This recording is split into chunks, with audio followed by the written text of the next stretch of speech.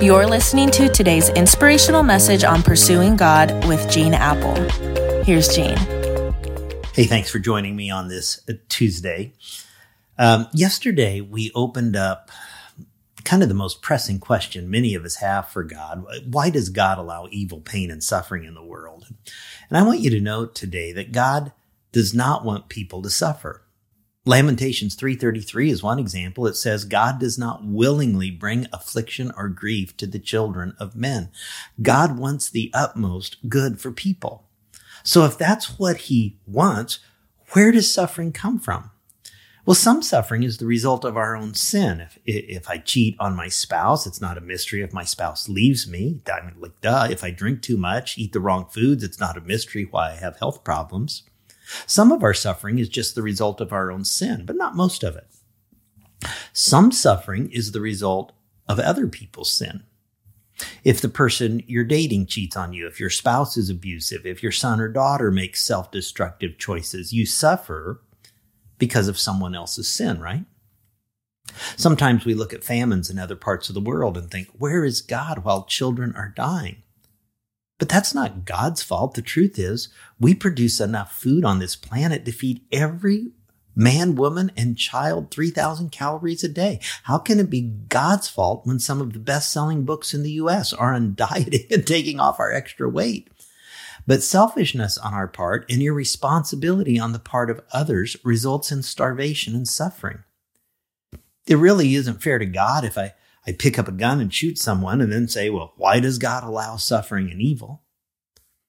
Some suffering is the result of Satan's attack. While Satan has limited power in this world, this is his domain. The Bible tells us the devil has come to kill, to steal, and destroy. Think about Job, who suffered bankruptcy and then the simultaneous tragic death of all 10 of his children. And he suffered physical misery as well. And it wasn't because he sinned. It wasn't because other people sinned.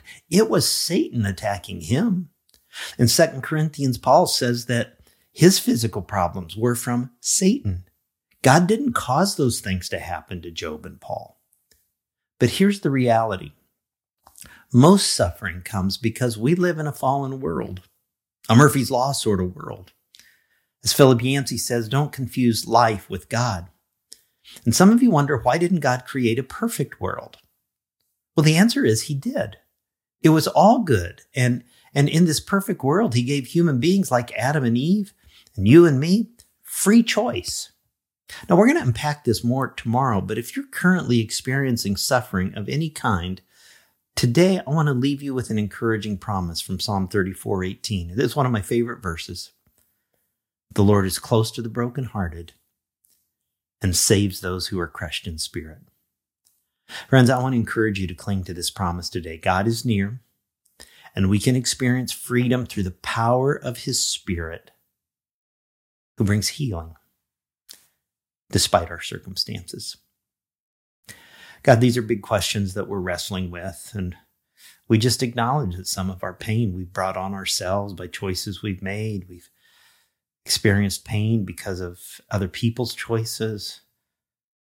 Sometimes we experience pain because we just live in a fallen world, that things happen, and we know that also there's an evil one who attacks. But I thank you that you are close. You're never more close than we're brokenhearted. You save us when we're crushed in spirit. God, may we sense your presence and healing power today, and I ask it in Jesus' name. Amen.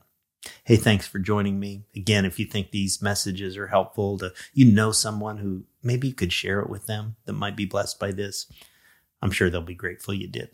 Catch you tomorrow.